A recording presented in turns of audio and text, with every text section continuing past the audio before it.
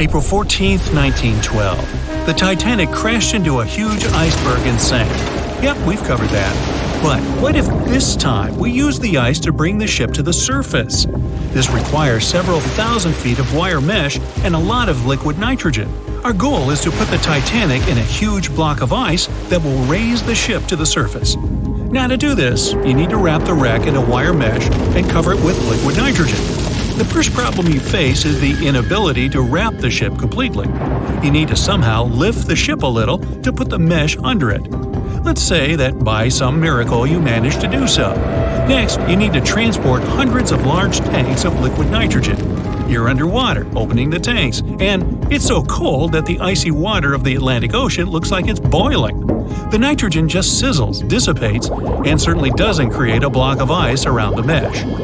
Alright, new attempt. Raise the Titanic with the help of huge magnets. For this, you need a large cruiser and some powerful magnets. You attach thick cables to the magnets and lower them to the bottom.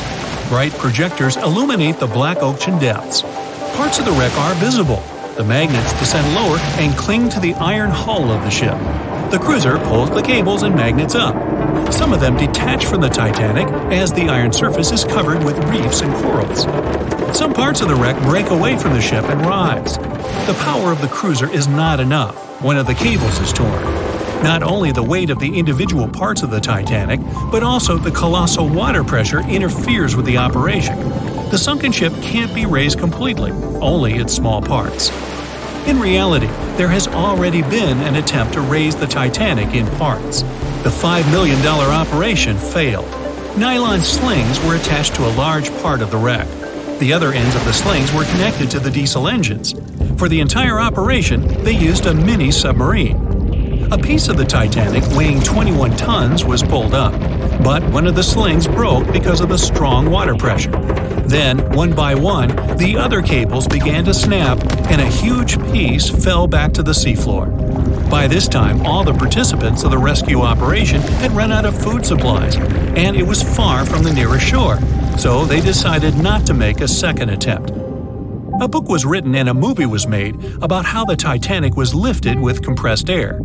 In reality, no one even attempted this operation. To do this, you'd need several hundred large cylinders of compressed air.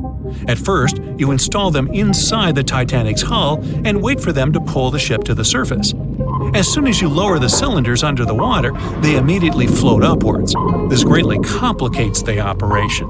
You need to fasten the cylinders with cables and pull them down to the bottom using a powerful submarine, or better yet, several of them. Because of the high pressure, the cylinders might burst. In this case, the blast wave would hit other cylinders and provoke a catastrophe.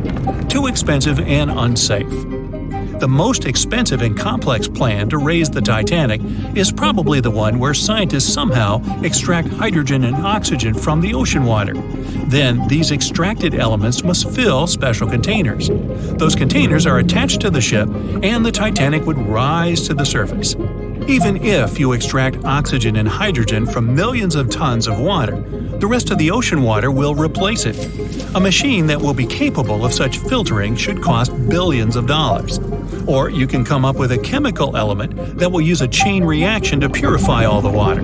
In this case, the entire world ocean will be left without vital oxygen. Someone once suggested blowing up the Titanic. You'd need to lower several boxes of dynamite to the ocean floor. The boxes must be completely sealed to prevent the dynamite from getting wet. Next, you need to run several miles of wire conducting an electrical current to them. Once all this is done, you sail to a safe distance. Now, you're going to press the button to pass the current through the wire and activate the dynamite. 3, 2, 1, stop! Why would you do this? Even if it works, the wreckage of the Titanic will be scattered in all directions on the seabed. It will be impossible to lift the Titanic from the ocean. Imagine a huge hook that can fetch the Titanic and lift it from the bottom like a fish.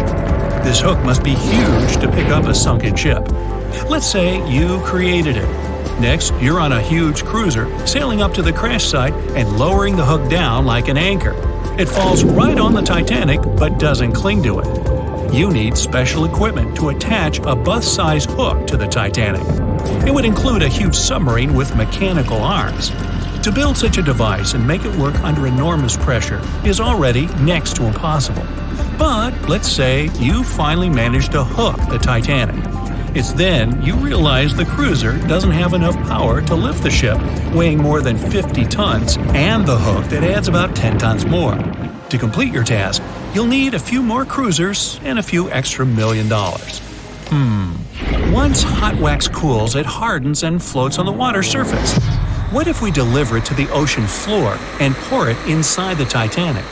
This may work, given that wax is not an expensive material. So, you melt the wax, pour it into strong tanks, and pull them to the bottom with the help of a submarine. The tanks can withstand enormous pressure, and the submarine has enough power to lower the wax to such a depth. The containers are placed inside the Titanic.